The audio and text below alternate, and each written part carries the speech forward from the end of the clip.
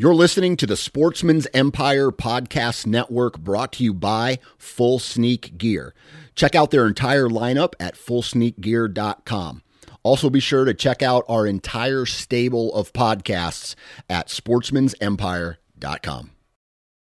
Transform the way you hunt with the all-new Base cellular trail camera connected by the Moultrie mobile app. Moultrie Mobile's industry-best app gives you complete control over your camera settings, up-to-the-minute updates from the field, and other interactive scouting tools on your smartphone or computer. Features like weather forecast, advanced species recognition, interactive maps, and a whole lot more. For more information and to make your purchase, visit www.moultriemobile.com.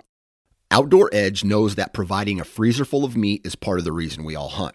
And what better way to bring it full circle than to process your own wild game? Outdoor Edge provides a full lineup of traditional and replaceable blade hunting knives and complete wild game processing kits to bring your wild game from the field to the freezer.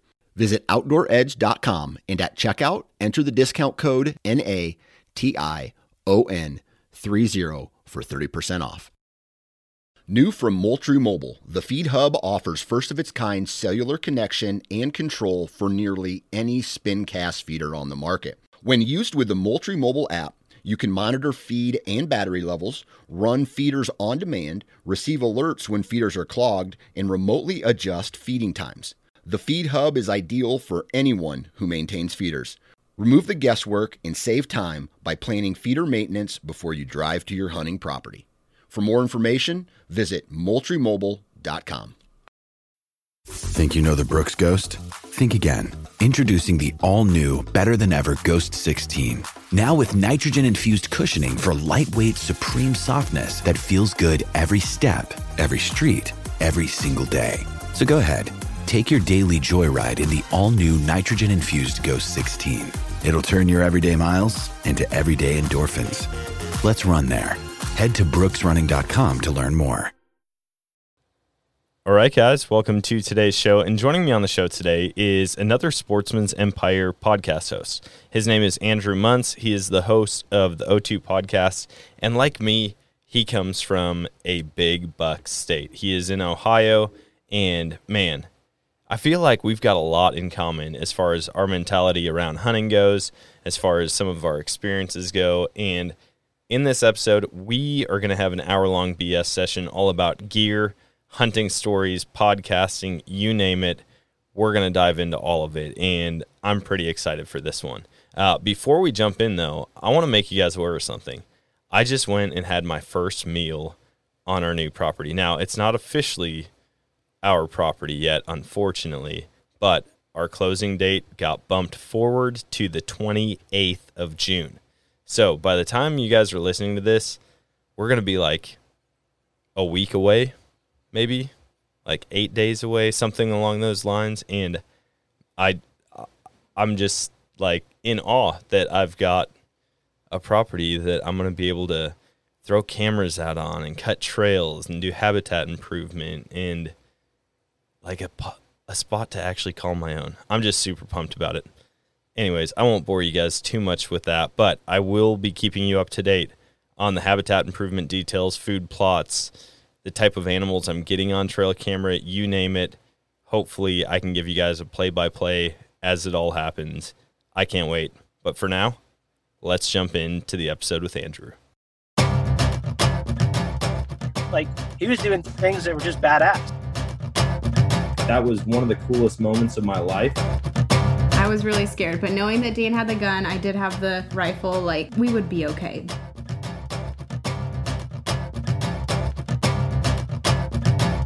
All right, guys, so I know that last year was kind of a wild year for censorship for hunters and anglers, but that's why we've partnered with the social media platform Go Wild to combat mainstream social media censorship. Now, Go Wild is a free social community that was built by outdoors men and women just like me and you. Not only are your photos not censored on Go Wild, they're actually encouraged. And they give you points for things like sharing your trophies, gear reviews, and inviting friends. And as you earn those points, you can unlock awesome rewards like gift cards, free swag, knives, huge discounts on brands like Garmin and Vortex, and so much more. Check this out, though. If you create a free account, you can unlock $10 just for trying it out. So go visit Download GoWild.com to get started. All right, guys, welcome to today's show. And joining me on the show today is Andrew Muntz. Now, he is with the O2 podcast on Sportsman's Empire, and I'm pretty pumped to be chatting with him.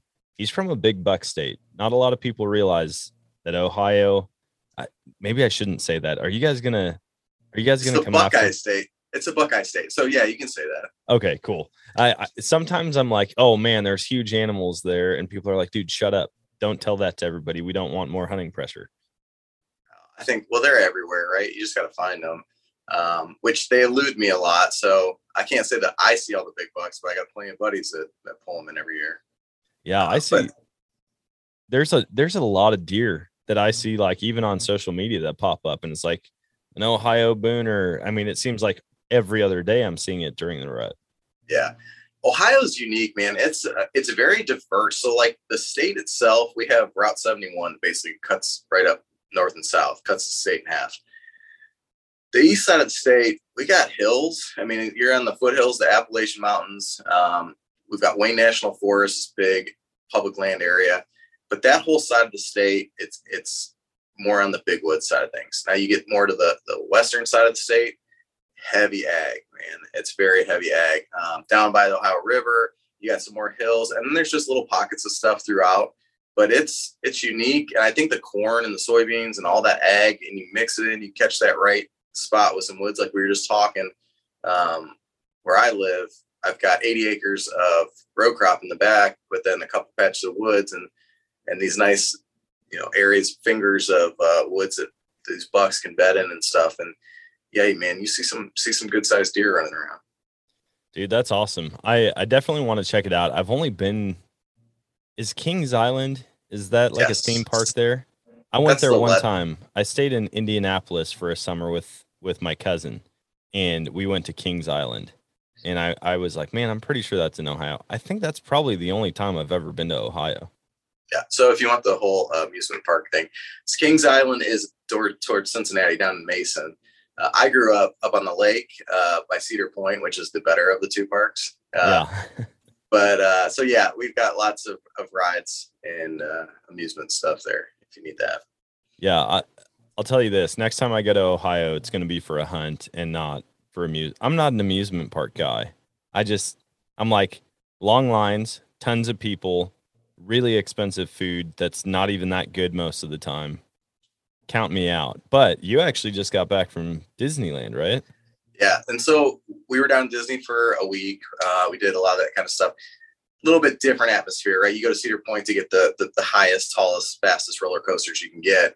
Disney, it's different. You ride the Slinky Dog ride, right? That's their big roller coaster. And you wait 45 minutes and people complain. I'm like, dude, when I was a kid, we wait 4 hours to get on the Raptor or whatever. And that was probably stupid use of my time too. But the rides are not the same. So yes, Cedar Point would be much more on the adult side of things. So nice.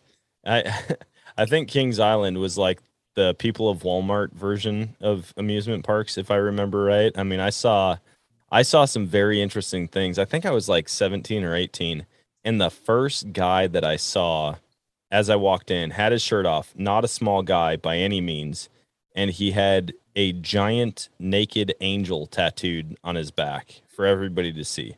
And stay I'm like, classy, San Diego. yeah, I'm like, all right, this is the atmosphere around here. But yeah, anyways, let's not talk about amusement parks. Let's talk about hunting. We're going to jump into a bunch of different stuff between hunting stories, gear. But before we do that, I want to hear, you had mentioned it's a pretty interesting story how you got started with podcasting, and I have not heard this yet. Okay. So, well, my wife says that I just stumble into dumb luck a lot of times. Actually, when we were down at Disney, there was like 3 or 4 times where I didn't get charged for things, or they screwed something up and then they like refunded me. She's like, how do you do this? Like, how do you just stumble into something so stupid and you just have the best luck ever? Now I could probably debate that, but Sportsman's Empire, formerly Sportsman's Nation. I was a listener for a while, and last July or so, there was a group of guys who did the Ohio feed, the Huntsman, and they said they came out one day, and I listened to it and try to keep up on my Ohio stuff. But they came out one day and said, hey, you know what? We're calling it quits. Just whatever. So me being me, you know, and I should preface this with my job is in sales. Okay. And there's times you have to talk to a customer and ask for business or ask for a sale. They say, no, you got to like let that roll off your shoulders. So the idea of asking things has never really been a problem for me. But I sent Dan Johnson a message on Instagram. Hey, Dan, what are you going to do about this void in Ohio? His response was, I don't know. Do you want to do it? And I'm sitting there and I'm thinking, I don't know anything about podcasting. I don't know anything about audio or mixing or putting stuff together. I'm really an average hunter. There's no doubt about that. Like I'm pretty good at killing does. And that's about where it ends. And then, so yeah, sure. I'll give it a try, Dan. And so I talked to Paul, who's our co-host. Paul, you want to do this? And he's kind of in the same realm. So sales talk, Paul will talk to anybody, any time of the day. So he's like, oh, hell yeah, man. And Paul is much more into waterfowl and turkeys, which is not what I've been into. Not that I don't have an interest or wouldn't want to do it, just not how I've evolved into this. Yeah. So Dan Johnson says to us, he says, you know, send me a few demos. Okay. And I'm going to tell you one of three things. One, this is awesome. We're going to get you started. Two, I'm going to give you some criticism and you're going to take it like a man and fix it. Or three, I'm going to tell you, don't ever talk to me again. Like, okay, fair enough. I can see him saying all of that. Right. Dan is, he's all business, right? When it's time to go, it's like boom, boom, boom. So we put some episodes together and we sent them over and he's like, honestly, it's not terrible. So we'll go ahead and get you a date set up. And the next thing you know, like Paul and I looked at each other and said, oh, shoot, man, like now we actually have to do this. Like, I guess it kind of was this idea, but it wasn't really, I don't know. So you didn't it was plan awesome. any farther than him saying yes. You were like, yeah, it's probably going to be a no, but who cares? And then when he said yes, you're like, oh crap, we didn't think this through at all. Exactly. So I'm trying to think what happened from there. It was just started lining up. Yes, man. And that was, a learning experience and, you know, asking questions and trying to keep the conversation going and rolling. And there's a lot to it. I think we're getting better, not good by any means, but we're getting better. And we've done a lot of things that we wouldn't have normally done. Okay. One of the first things we did, we were working with, we had Brad from Luttrell from Go Wild on the show. And he said, are you guys coming down to ATA? Okay, sure. It's in Louisville. It's like 3-hour drive for us. You're sure we'll come down. He's like, all right, you guys come down. You know, they were having a social event. So we talked our wives into going down to Louisville in the middle of January and to ATA. And then we walked around that show and met a whole bunch of people. And that was led to, you know, next thing you know, we're in Harrisburg at the Great American Outdoor Show, just meeting and greeting and helping in the Go Wild booth. And those guys are great. And it keeps rolling. And we just got done doing a show and had Mark Kenyon and Cuz Strickland on it. And it was like, wow, these guys are like big names in the industry. This is cool. We've talked to Tony Peterson and all, I mean, there's been a bunch of them and it's we talked to Dan Matthews. So that was big. Gosh, don't throw that out there. Yes. So that's how the whole thing has kind of evolved and it's going well. So we're just trying to plug along and keep interesting content. Paul, I'll tell you what, Paul and I we're a pretty good partner. Okay. Because I'm one of these people that's like, I got to have my dates, right? We're going to do this one on this day and this one on this day. One day, Paul calls me. He says, hey, I got this idea. Okay.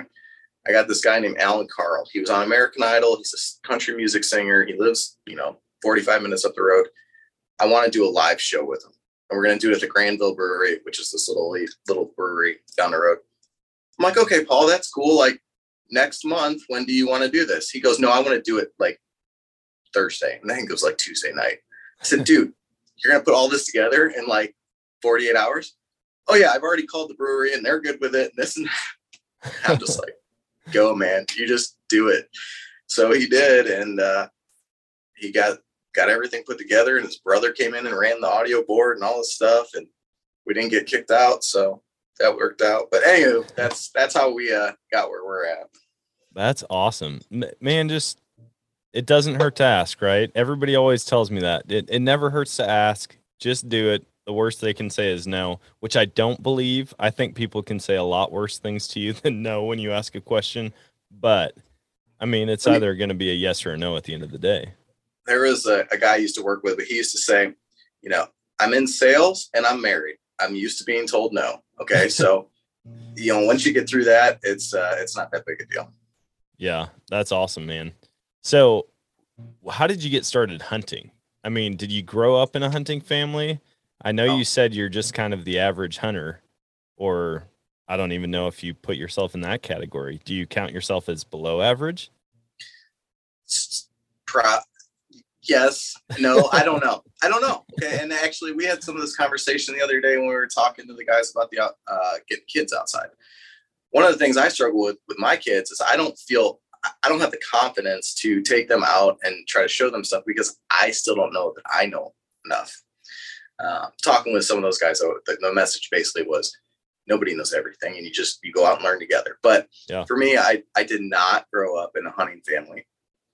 My parents owned a restaurant outside of Cleveland, and they didn't have anything against hunting. Very conservative family, very, you know, dad was an Eagle Scout and all that kind of stuff, but it just wasn't his thing. And he got into the restaurant business, and that consumed his life. And mom ended up being a teacher and all that kind of stuff. So, but going through high school and different things, I always had a passion for the outside. For being outside, playing sports, and I love camping, all that kind of stuff.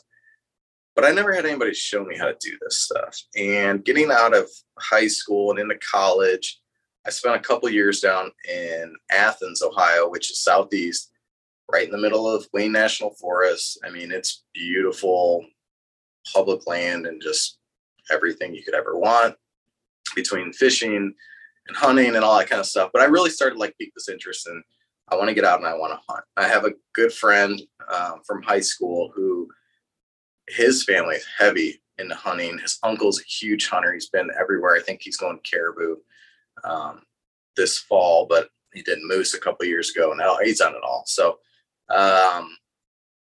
tried to kind of pick up from them. All right. So take me out, kind of the mentor type of thing.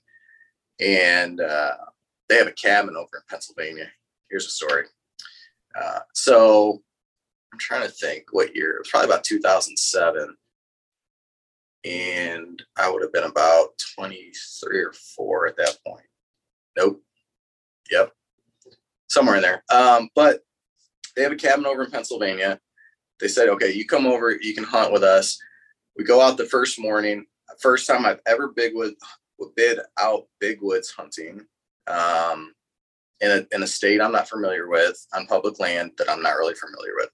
And it's 37 degrees and pouring rain.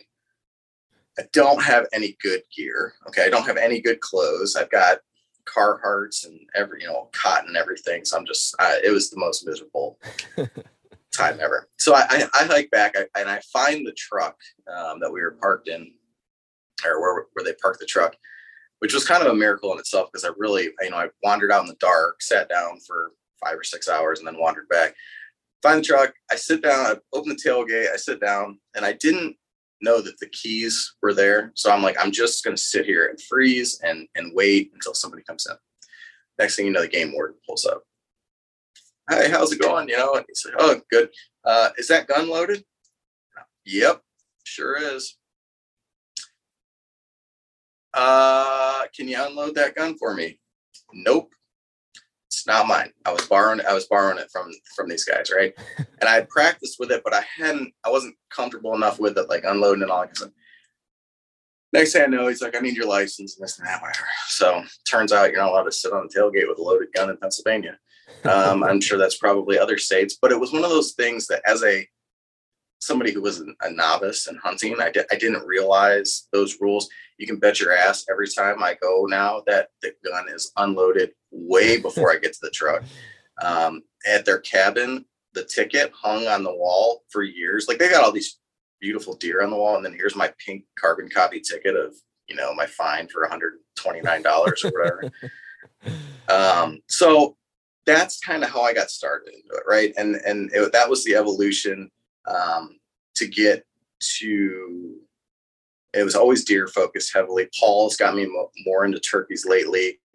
Over the last few years, COVID was huge. I'm not going to lie. Like, I got really sick of listening to all of the bullshit on the COVID. So I was like, we're going to turn off, the little Mike DeWine show. He's our governor.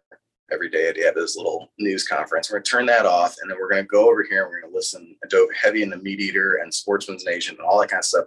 And just started, this is what I'm going to focus on.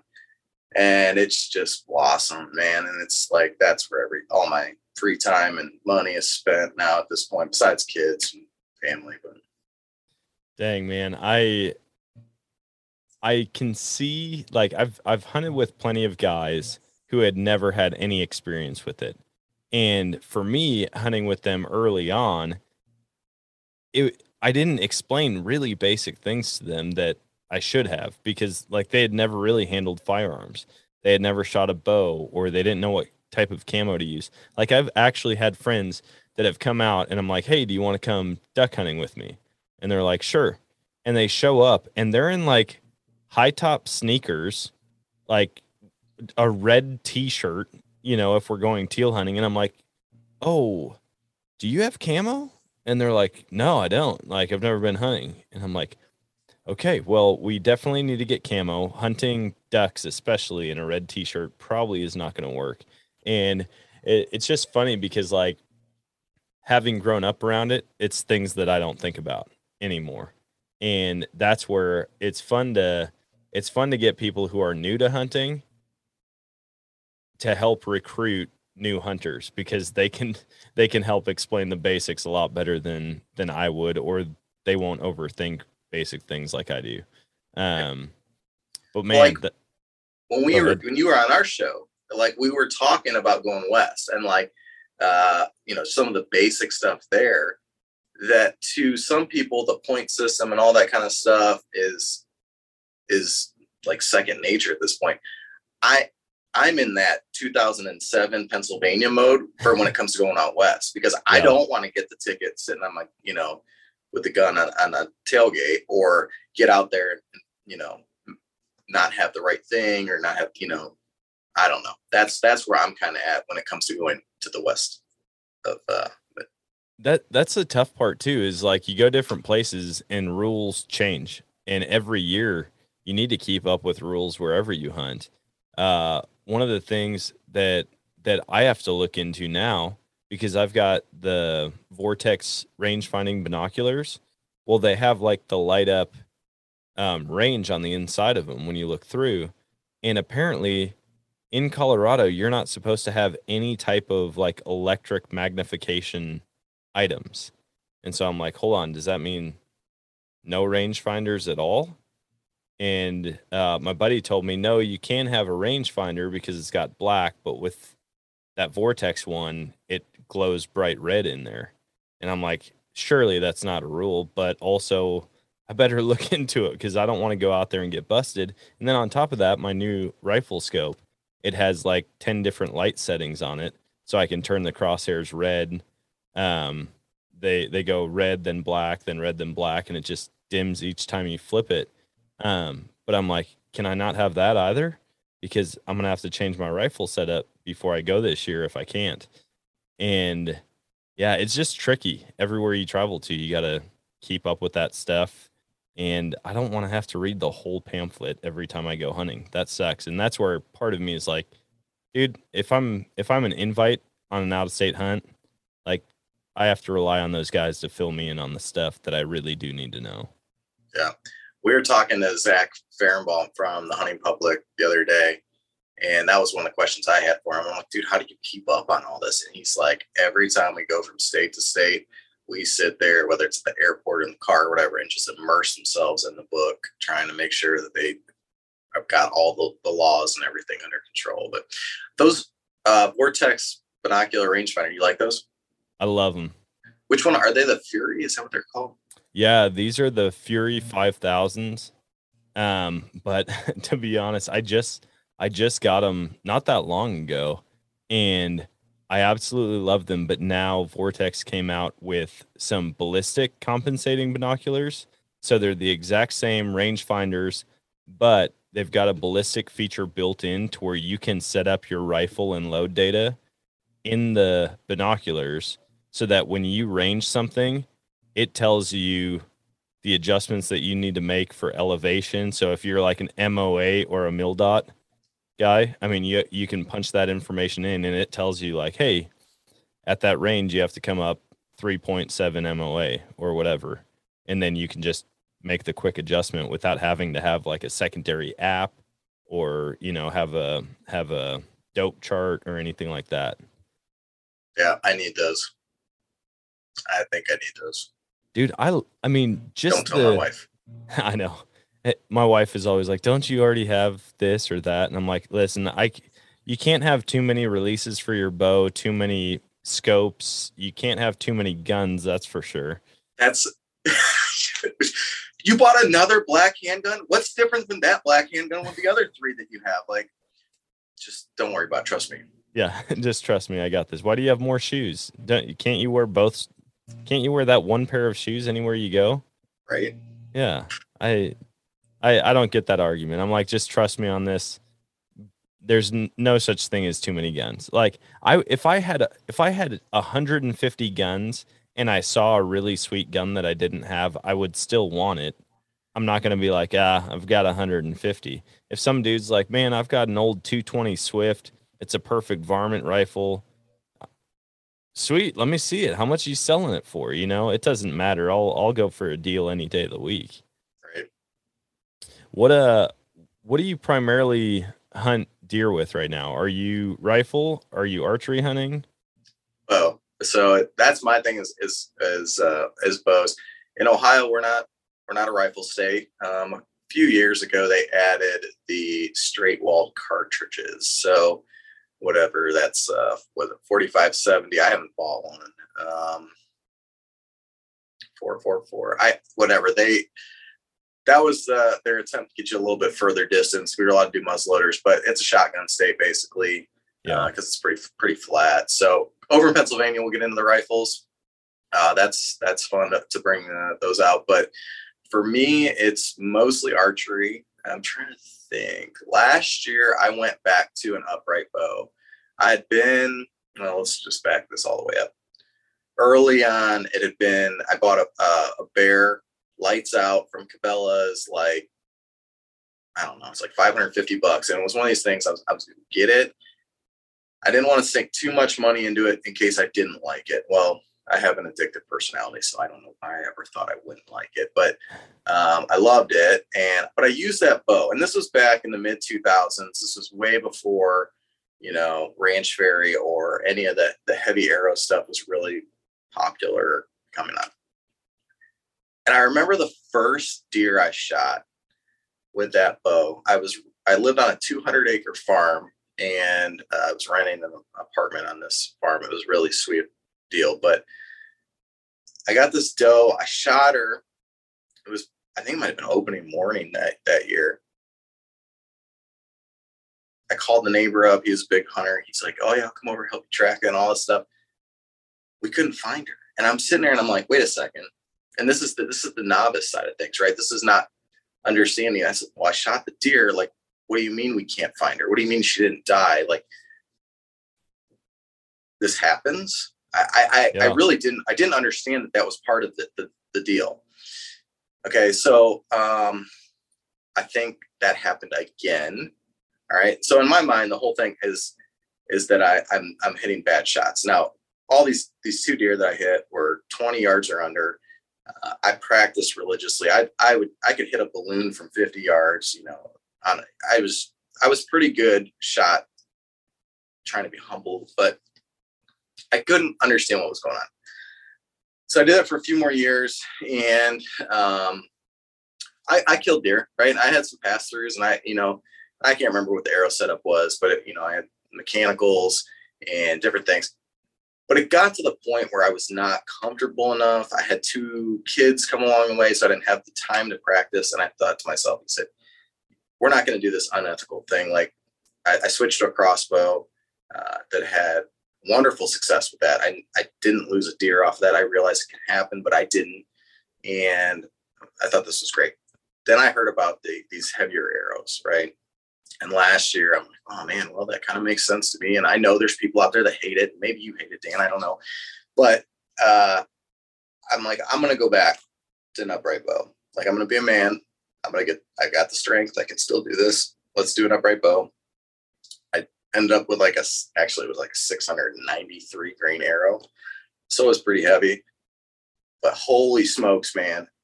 I've never seen an arrow zip through a deer that fast and just so clean. It was amazing to me. So we can have that debate. But for me, it was like total confidence. And I'm a firm believer, if you're confident in your setup, that's all that really matters, and that you're going to be a lot more successful. So that's where I spend my time mostly. Back to your original question, it's archery. And ever since I got onto the heavier arrow setup, I think I'm going to back it down a little bit this year. But that's, I like that the most. And part of the thing is that it's warmer during that season. When you catch the archery there in the beginning, we usually start the last weekend of September, but you get October, it's not as cold.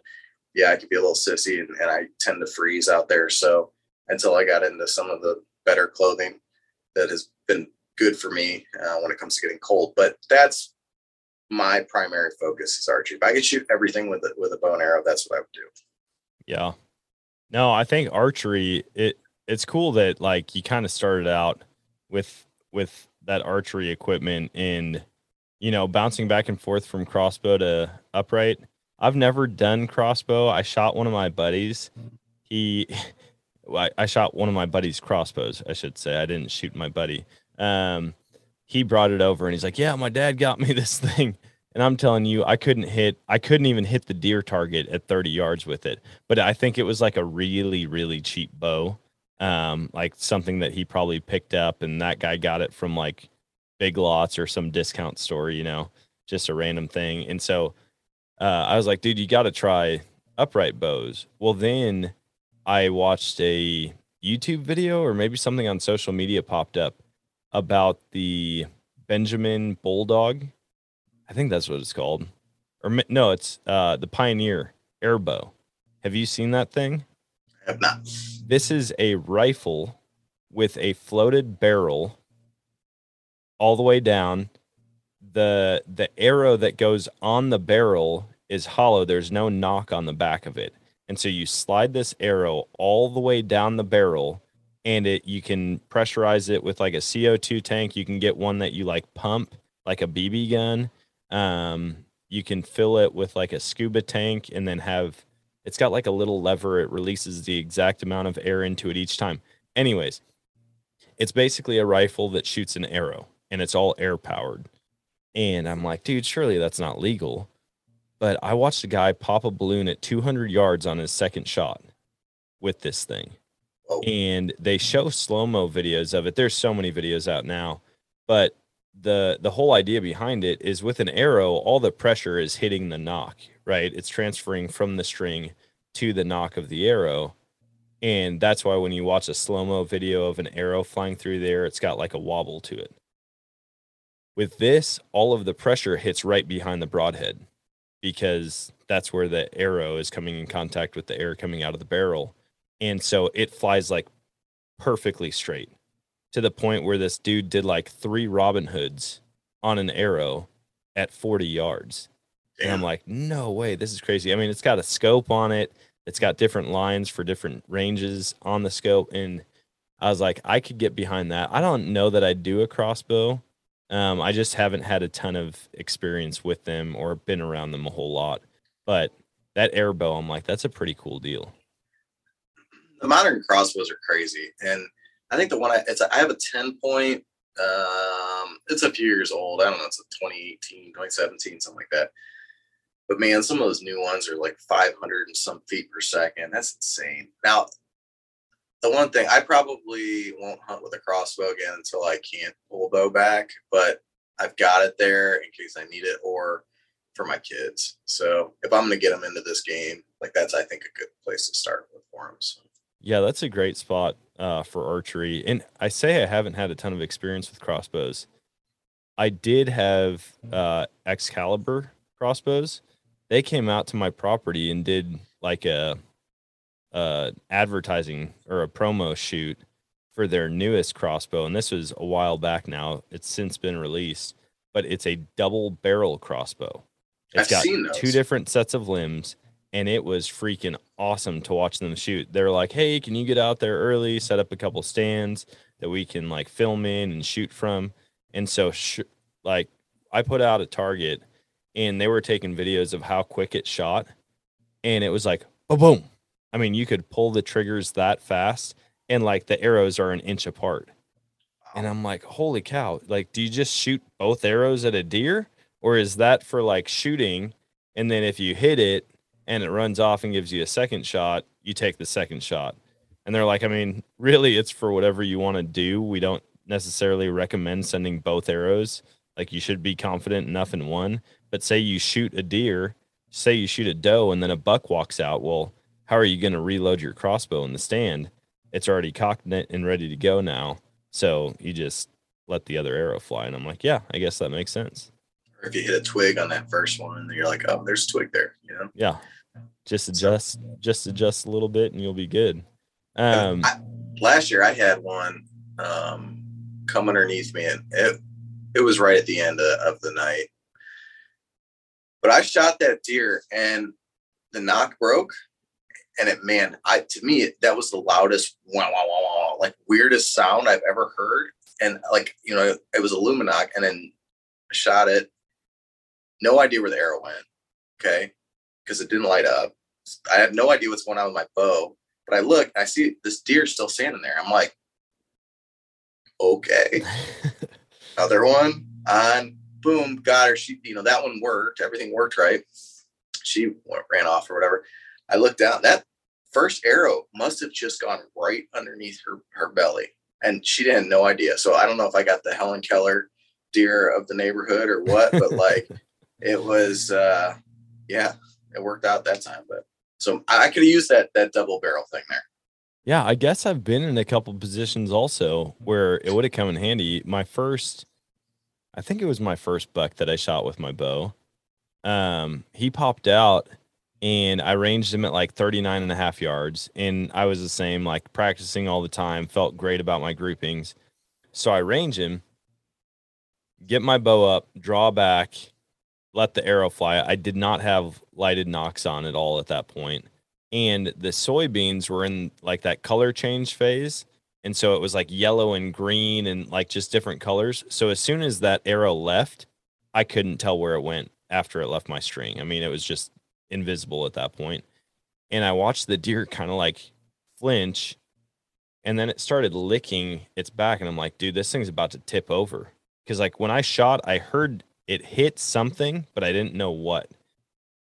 And I'm watching it, and I don't see any blood coming out. And I'm like, I held steady. I felt great about the shot. Don't know what happened. And then it started eating again. The deer just went back to eating. And I'm like, yeah, I must not have hit it, because it would not just go back to eating after it just got shot. So I reach around the tree, grab another arrow, range it again, and draw back, let an arrow fly. And this time, again, I lost it in flight, but I heard like the clear, like the chest cavity smoked it. The deer takes off, jumps over the fence. I hear it crash. And I actually kept the cape from that deer. And what had happened, it ducked my first arrow. And I didn't think it flinched that much, but it ducked my arrow. And so on the cape, there's about a 2-inch strip right on the top of the spine, right behind where the shoulders would be, where it's just like all the hair is kind of cut clean. And it didn't break through the skin, but it just cut the hair all the way down to the skin. So that one, and then, gosh, man, all these years blend together now. I don't know if it was last year. It may be 2 years ago now.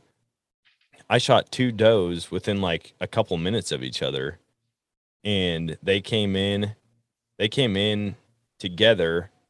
One of them walked 5 yards from me, like crossed the path 5 yards from my tree stand. I shot it. The other one hung out like 40 yards behind it, and it kind of bounded off for a second and then got curious, like, wait, where'd you go? Walks 5 yards to my right on the path, draw back, and shot that one at 5 yards too. So I'm like, yeah, I guess both those times I could have used a double barrel crossbow and not had to make as much movement. All right, guys, I need to take a quick second to tell you about a product that I've been using for quite a while now. It's called Bull Elk Beard Oil. If you've spent any amount of time in the outdoors, whether it's on the mountain, in the marsh, or in the woods, you've felt the effects of the wind, the sun, and the cold on your face. What this product does, it helps you look better, feel more confident, and it helps your beard keep its moisture. Not to mention, it smells great, so now my wife can't complain as much after I come home from a long week of elk hunting. Now, I need to tell you, I've gotten to know Brian, the founder, over the past couple months, and he is an awesome guy. Brian made sure that all of these oils are made out of clean products right here in the USA. He also loves to give back to the outdoor community, whether that's through fundraisers for public land acquisitions, or even helping donate money to cover the surgery cost of duck dogs. He's an amazing guy, and he makes an amazing product. So go check out bullelkbeardoil.com, and be sure to check out the subscription options so that you don't have to run out of your favorite facial hair product. Plus, you can use the code Nomadic and get 20% off your order. Technology these days, though, there's no telling what we're going to be hunting with here in the next 5 years, 10 years even. Yeah, and it's one of those things. It's like, yeah, you think of the times you could use it, then you get one, and then you never get that opportunity again, right? It's like, oh, well, whatever. Better safe than sorry. I think the entire hunting industry is based around, like, you have to have this product in order to be a successful hunter. And then once you get it, you realize that you're just a crappy hunter and it didn't help you at all. I'm a gear junkie, man. I just, if it looks cool, I'm like, yeah, I want to try it out. And then I've got a whole storage room full of crap that I don't ever use anymore. I'm with you 100%. So I'm a sucker for every time I get one of these emails that pops up. It's like, oh, you need this. Yep, sure do. Probably need 3 different colors of it too. But although you come across things from time to time that you're like, wow, that really was a good investment. That was a legit, like, this is well thought out product. And I'll just throw it out there for the First Light, that Origin hoodie they came out with. Man, that, I love that sweatshirt. And it's one of those things like, oh, it's got this built-in face mask, and kind of like we were just saying, oh, when am I ever going to really need that? Like, yeah, it could be used in turkey season, but I got other things for that, whatever. I went on a fishing trip, and it was in April, early May, something. It was cold up on Lake Erie. I think it was like 40-some degrees when we went out. But I had that sweatshirt, and man, that face mask thing, if I didn't have that, I would have died. So that was like one of those things. I was very thankful that I had that to help keep me warm fishing when that wasn't my primary use for it. So there are occasions where you catch one of those pieces of gear that's just like super clutch. Well, and you find certain companies like that just constantly make really good gear. And I feel like First Light is one of those companies. I mean, I switched over to a First Light setup this last year. I'm trying to think when I think it was around Christmas. My wife and I don't get each other Christmas gifts. We just buy our own. And so I went on and got myself a much better gift than she got herself. And yeah, I went all out, but I did not get that hoodie. I'm going to have to check that out. That's a good one. Do you ever like say to your wife, hey, I'm putting in this First Light order. Do you want anything from First Light? And she looks at you like, are you freaking crazy? No, I don't want it. That's what I always do all the time. I'm like, well, I'll get you something, and then, we can call it even. She's not into it. I'm like, I'm not very chivalrous in the fact that I buy myself really nice hunting stuff, and then I don't buy my wife very nice hunting stuff because she's barely in it. I mean, like, she'll go, but the amount of days she spends pursuing an animal is probably like 3 or 4 a year.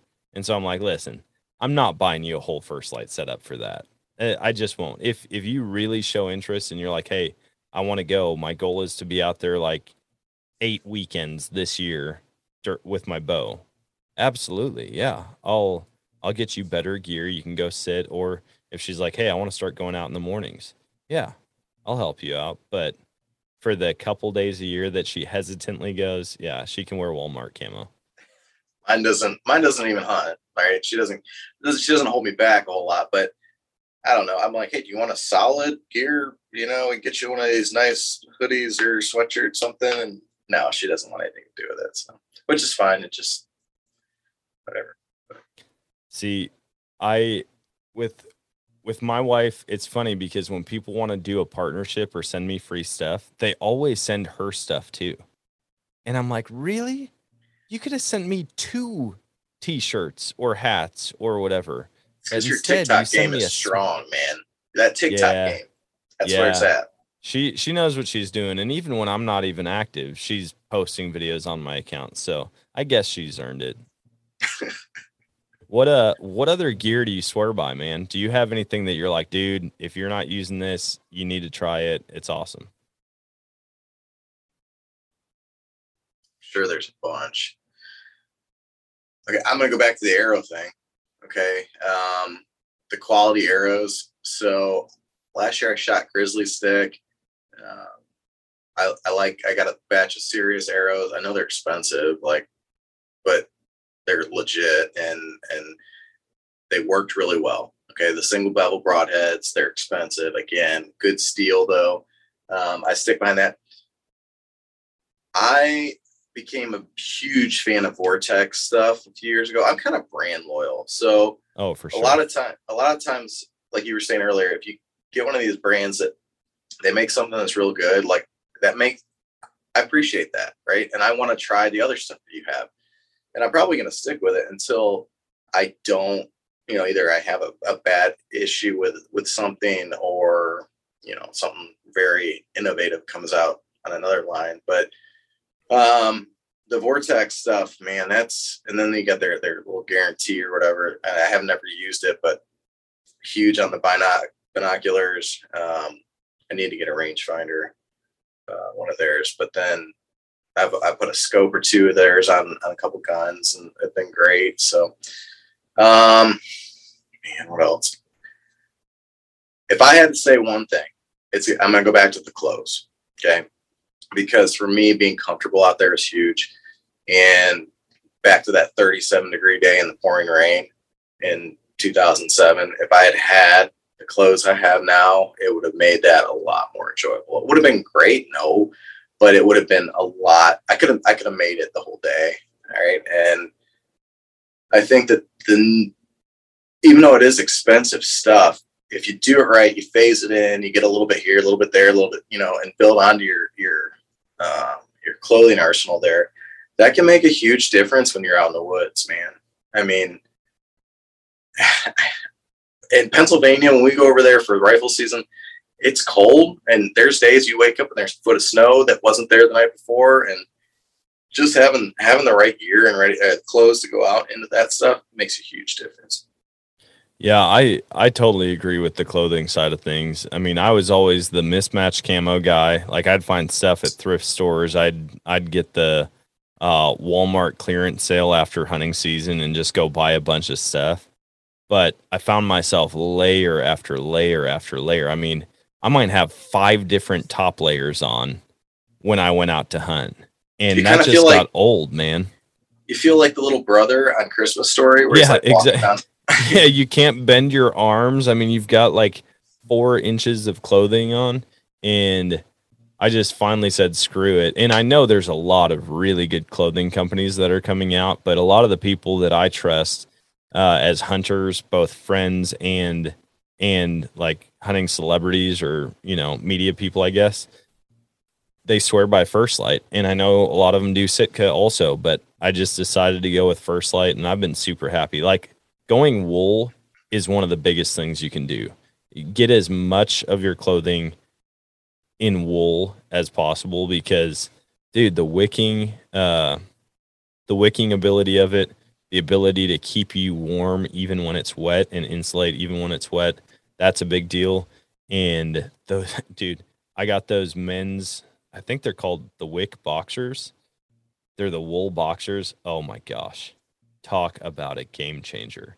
Yep. But on the clothing side, and you just mentioned Vortex. Have you gotten any of Vortex's clothes? Have you got any hoodies or anything from them? I haven't, and I keep getting the email. It's like there's a sale on their socks, and I'm like, all right, do I want to try the socks out from the guys who make my binoculars and rifle scopes? I don't know, but maybe. I haven't tried their socks yet, but I ordered a couple of their hoodies. Like there's a shed hunter or a shed jacket or something like that. I can't remember exactly what it's called. Dude, it's my favorite hoodie that I've ever owned. It's really heavy duty, and I'm not saying it's for hunting, but I wore it out one day and it feels like a really heavy duty, like knit sweater almost, but it's real tight knitting. But it rained on me and I just watched the water completely bead off of it. It's got like an oversized hood, which I love on hoodies. Not if I'm, trying to stay super tightly bundled, but just to wear out. I don't know why. That's one of my favorites. And then their t-shirts even. I don't find a lot of t-shirts that fit me well.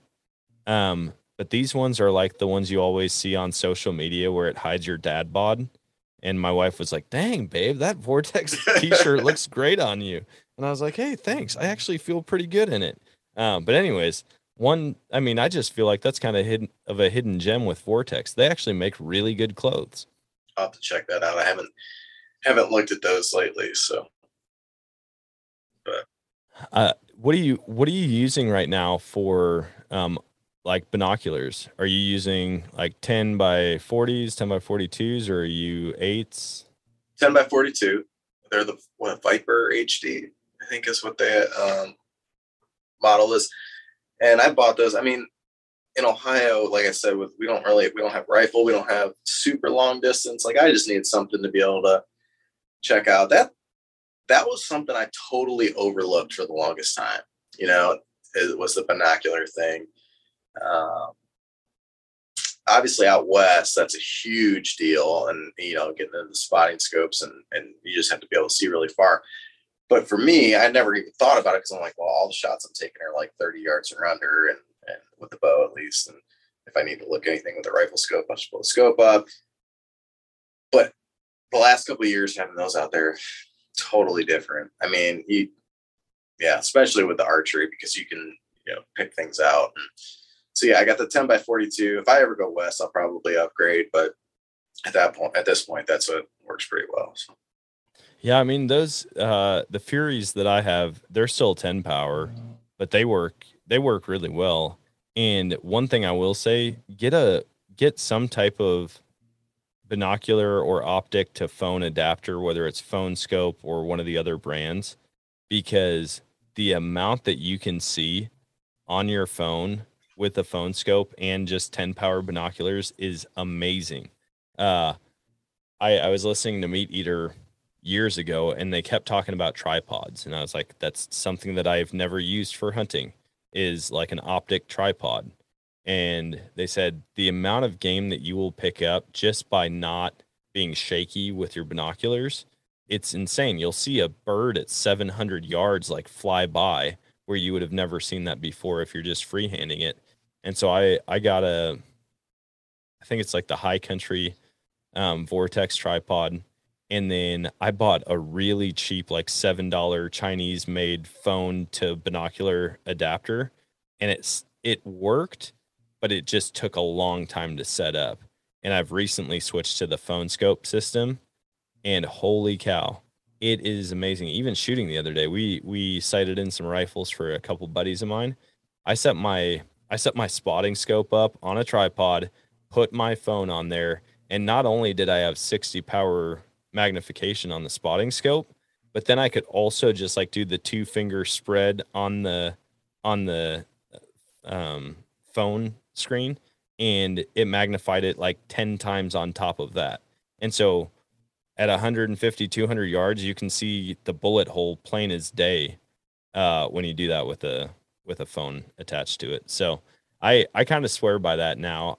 Like I said, I'm a gear junkie. My biggest thing is trying to limit how much I bring so I'm not carrying a ton in every time, and I end up being way overweight every time. Yeah, that's something I've struggled with. Like the properties I hunt, the private ones are very small. Dude, I don't need to take anything. I need to take my bow and that's it. Like, I really don't much more than that when I go to these, but because I've got it, I feel like I need to put it in my pack and I need to carry it, whatever. So that phone scope thing though, I'm going to probably, as soon as we hang up, go order one, because that's something I've been considering getting here lately. So. Well, and it's really sweet too. Even if, I don't know if you're the type that like will drive around or like sit in your truck and do some long distance scouting in the spring or summer. If you find a good food, like a bean field or an alfalfa field where the deer like to go, the window mounts that they make for the spotting scopes or binoculars, those are so handy to just put on top of your window. You can be in your truck and then you can just be looking at your phone screen instead of holding binoculars up to your eye the whole time. So yeah, I've got a lot of good optic recommendations, and I don't know why I've nerded out so much about optics. I never hunted with binoculars growing up, ever. I mean, I can't remember a single time aside from maybe Christmas when my parents got me like the Tasco or whatever Walmart binoculars. I probably brought those out one time, but once I went out west hunting, now I carry my binoculars everywhere. Dude, I bring my binoculars with when I rabbit and squirrel hunt. They're in my truck all the time. Yeah. No, I'm with you. I have a cheap pair of, what are they? Bushnell or something. They ride in my work truck. My other ones ride in my other truck. And I always have a pair now with me because I have to, you never know what you're going to see in the field when you're driving down the road. Right? Oh, for real. And then on top of that, like you can film with that phone scope deal. You can record. So if you do have deer that come out at 300 yards and you just want to get better video of them, instead of having a whole camera set up, you can just have them hooked up to your binos. Sold. Sign me up. So do you record any of your hunts? Listen, man, this goes back to being a gear junkie, and then I don't end up using it. I buy all of the camera equipment. Like I bought this 4K camera. I got the I don't even know what camera arm it is. It was one of like the best ones I could find. This sweet camera arm. I can level it out in the tree. I got 2 Tacticams and then even the fisheye Tacticam. I bought all this stuff and hardly got any footage with it. And what it all ends up coming down to is when I'm out there hunting, the last thing I think about is hitting record or like changing stuff up. So just recently I have switched. I'm getting rid of my Tacticams. It's not that they're terrible, but I love the features on the GoPro. And so I've got a GoPro 10 that I use for like my web or my video chats and stuff anyways. And I think I'm going to get a second one. And I bought the watch that it's basically a remote that you just wear. It's not an actual watch, but you wear it like a watch. You hit, you hit record and it will record on up to 10 different GoPros at once. So you can remotely turn all of them on and start recording.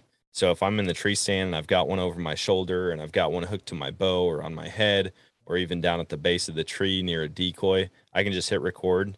Now I've got video for everything. I don't have to worry about fumbling with any of it. Yeah, I've not gotten down into that rabbit hole yet. Don't do it, dude. It's dangerous, man. The problem is, I'm with you. Like the last thing I'm thinking about, I'm trying to figure out, how far the deer is, all that kind of stuff. The one thing I did buy a Tacticam last year because I shot a deer early last year, and I couldn't tell if I hit her or not because the arrow went right through. She ran 15 yards and just stood there. And I'm like, do I put another shot in there? Do I not? And at that point, it would have been great to be able to pull that up on my camera, on my phone, and say, did that arrow go through?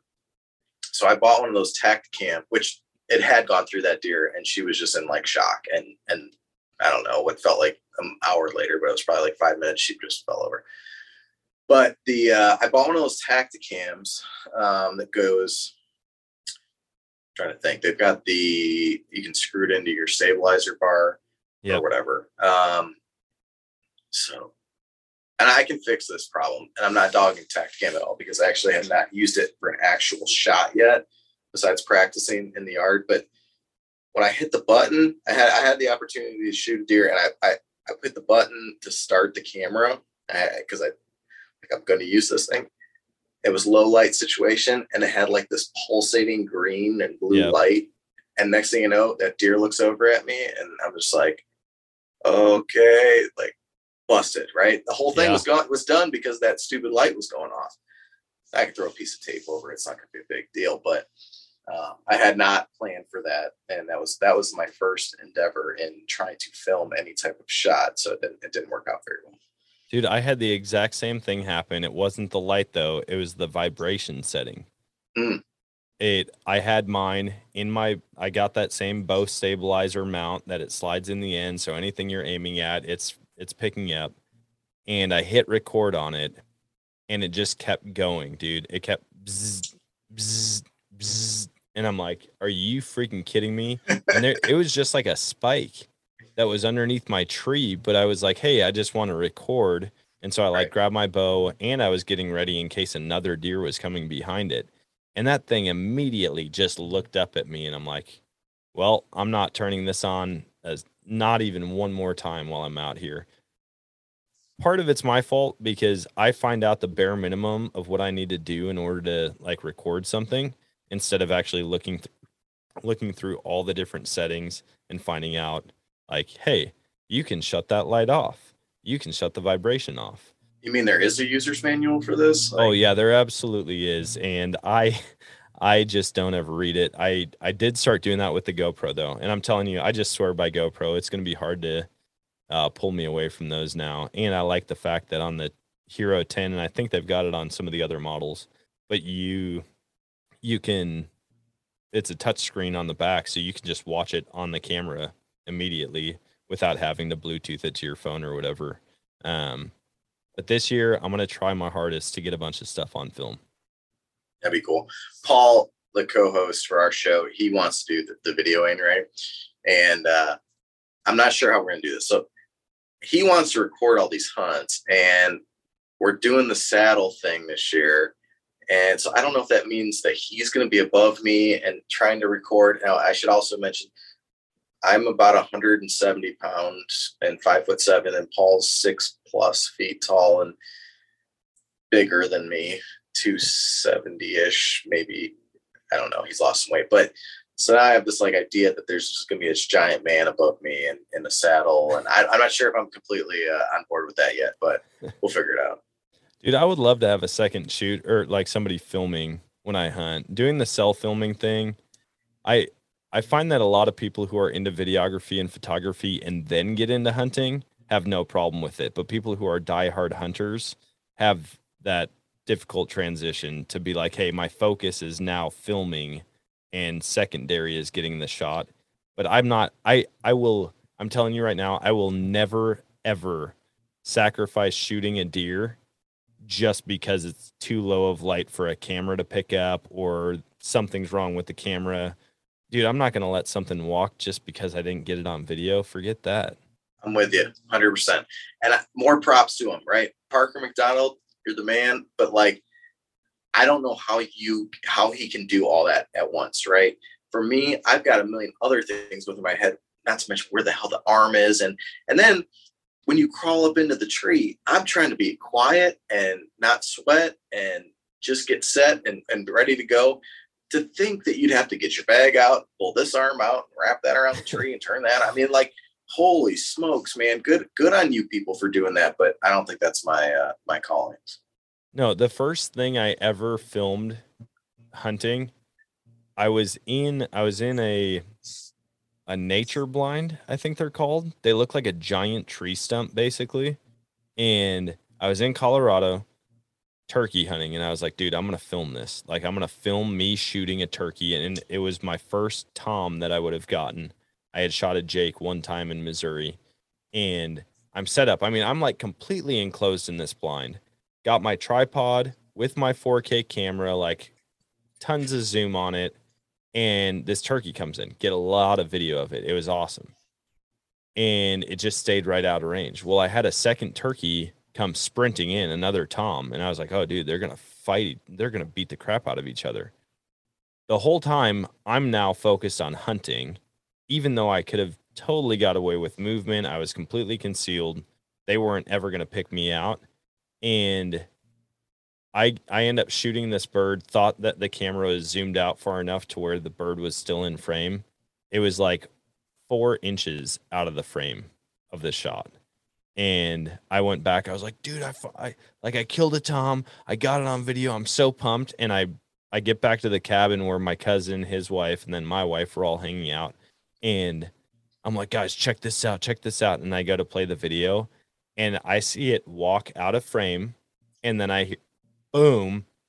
And you catch like a couple feathers in the frame flopping around. And I was so upset. I was like, screw this, man. Filming's for the birds. Literally, no pun intended there. Yeah. That's funny. Dude, do you saddle hunt? I don't. I actually just talked to Parker last night on the phone, or maybe it was, I don't know, dude. My days are getting mixed up. But I asked him what his system was. He sent me a text back today with all the information of what he uses, and it's something I've been interested in doing for a long time. And I tell myself every year I'm going to dive in full on with it, and I haven't yet. But after last year whitetail hunting in Wisconsin for rifle season, not wanting to like go and set up a tree stand the day before or the morning of, I said, screw this, man. I'm gonna officially do saddle hunting this year because it's so convenient. Like once you get it down, you can get in any tree anywhere. Yeah. I've never done hang-ons. I shouldn't say that. I did one hang-on way back when, and it was, to me, I was doing something wrong. It wasn't easy, but I got into the saddle stuff last year, and man, it's so comfortable. It's lightweight. Like, I know there's some people that say that you can't sit out there all day. I think if you have the right setup, I think you can. You got to have the back brace thing that like comes in because that gives so much support to your upper back.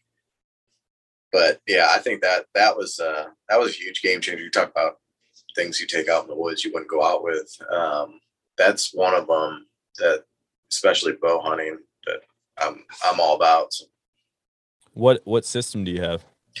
I got the tethered. I think it's a Phantom, and it's the sticks are probably the thing that I've screwed around with more than anything. I've got 3 or 4 different brands out there. I bit the bullet and got some of the Timber Ninjas late last year. I haven't actually gotten a chance to use them yet, but those things are stupid light. The saddle itself, though, it's just it's the Phantom. I use the Predator platform and just the regular size one, not the XL.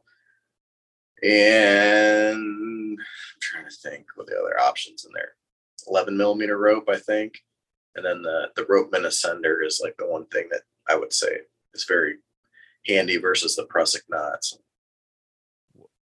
What's the time like getting up in the tree for you? I mean, that's been one of the things that I'm like, man, do I really want to do that? Because I've got a lot of preset stuff. I mean, if I'm hunting the properties that I've got access to here, I've got tree stands. I hunt a similar area, maybe not the same tree every year, but I've got a dozen stands that I can bounce in between depending on wind, depending on where I'm seeing a lot of deer activity.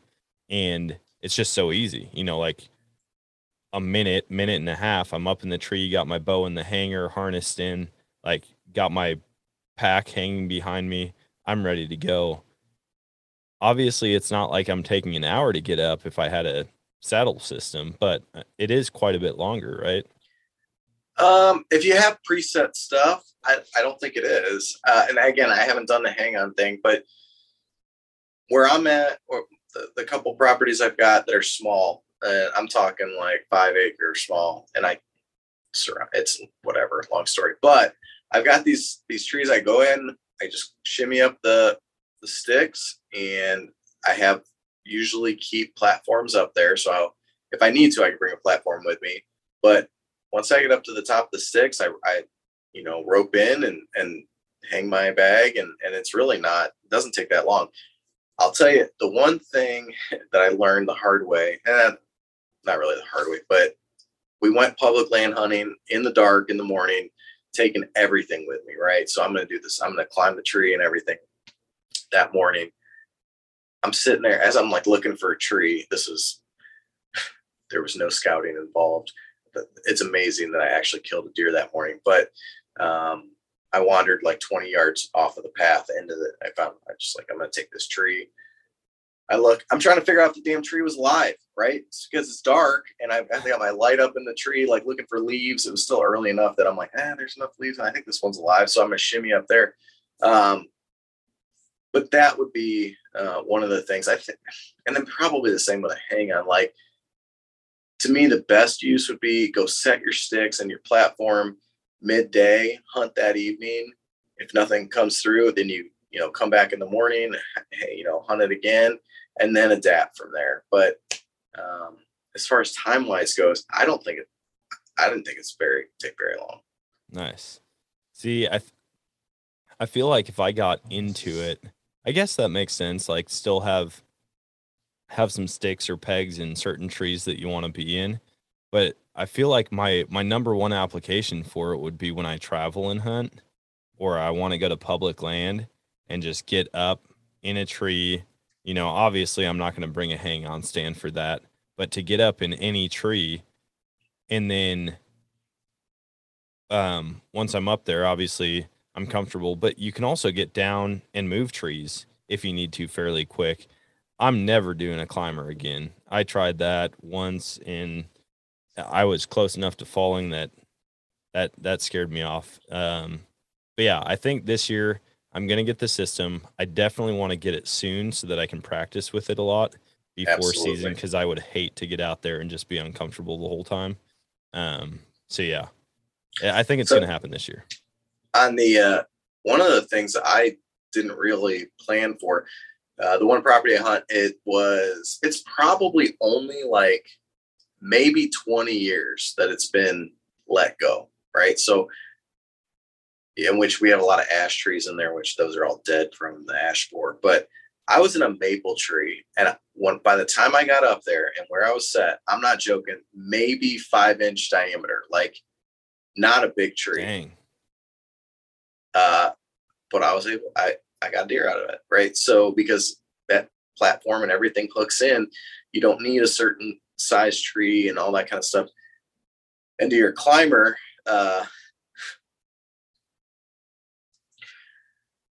Dan, I have a degree in horticulture. Okay. So I'm kind of a tree person. I want to kick my own ass for this next story, but like, I had a climber, Summit Vipers, nothing at Summit. This is an Andrew problem, but I climbed up a sycamore, right? If you know anything about sycamores, they don't have any bark. There's like nothing there to bite into. And I got up to the top, and I just harnessed myself in, and I went to turn to like get set. And the next thing you know, I'm just hanging from this tree. Oh no. I've got my feet are like holding onto the climber so that it doesn't like fall all the way down the tree. I hung there for like 10 minutes because I'm like, what the hell is going on? It was one of these total like light flashes before your eyes, I think. Eventually I was able to like somehow bring the climber up and like rehook it in. And I'll tell you, that was the scariest descent from that tree, because I had to then, after I've almost fallen out of this tree and hung on here for a while, I had to then unhook myself from that tree and slowly work my way down. And I needed to go home and clean my pants after that one, because that was not cool. And I did not use that climber again. And it was not against the climber. I'm not responsible enough to use a climber, I guess is what I learned out of that. See, I took a climber out blind. I had never used one before. I had seen people use them. Never used one before. Asked my buddy Tim. I knew he leaves his like at the base of the tree on this property that we both hunt. And I was like, dude, I know it's still out there. Tried to call him. He didn't respond, but I was like, I know he'd be cool with it. So I went out and just got it. What I didn't realize is he's been leaving it at the base of that same tree for years. And I take it to public land. Me and my buddy Tony, he's got a much nicer climber.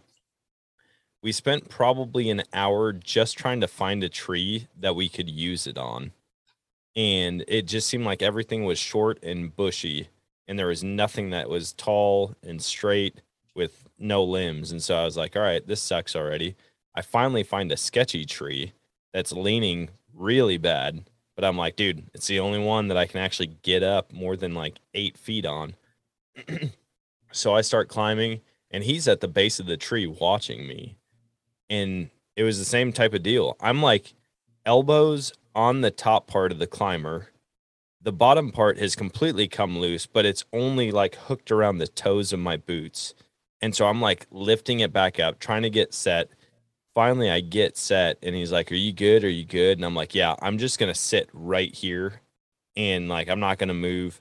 Well, I went to shift my weight one time, like just, your butt falls asleep or something. I went to do that. The bottom starts to give way again. And I was like, screw this, man. I'm done with it. And that was the one and only time I've hunted in a climber.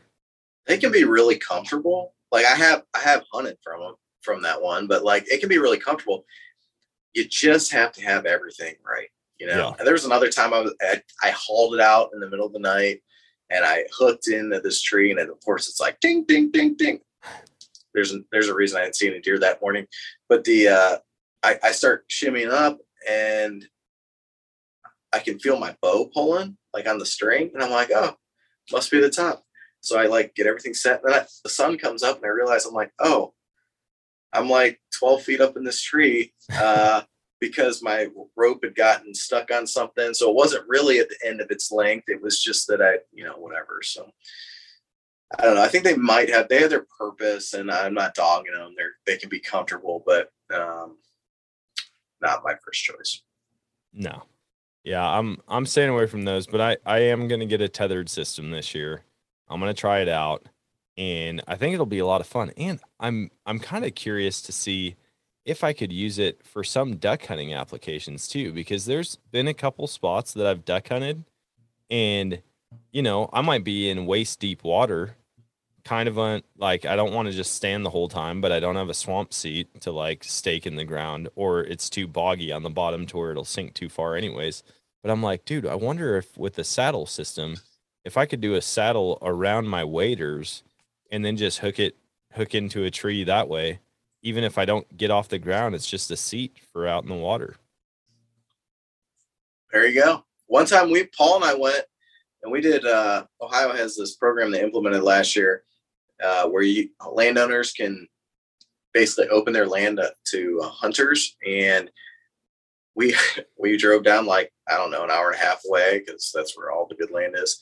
And we got 10 minutes from where we had to be, and I realized I forgot my sticks to climb the tree that I was planning. So I just took my platform and I sat on it like a stool against some tree. So they're multi-purpose, right? Yeah. If you have it and it only serves one purpose, you probably shouldn't have it. It's like the survival minimalist mentality.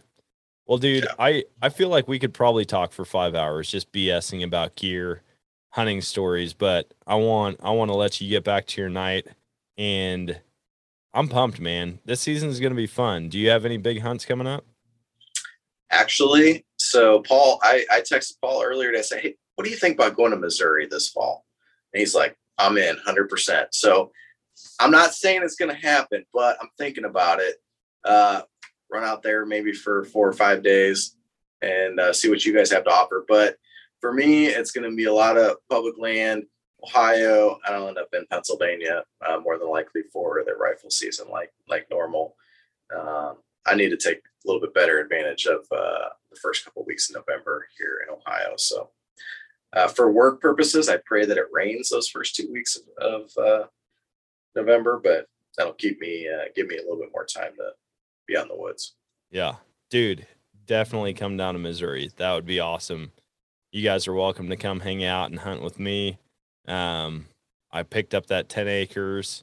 I've got a bunch of access right now, so we'll get you out on some deer and hopefully get you a big one. But we're in. Before I let you go, where can people find you guys? Where can they listen along or follow along? So we're on the Sportsman's Empire. I got to get used to that. So anything on that website. Our website is the O2, so O letter 2 is the number, podcast.com.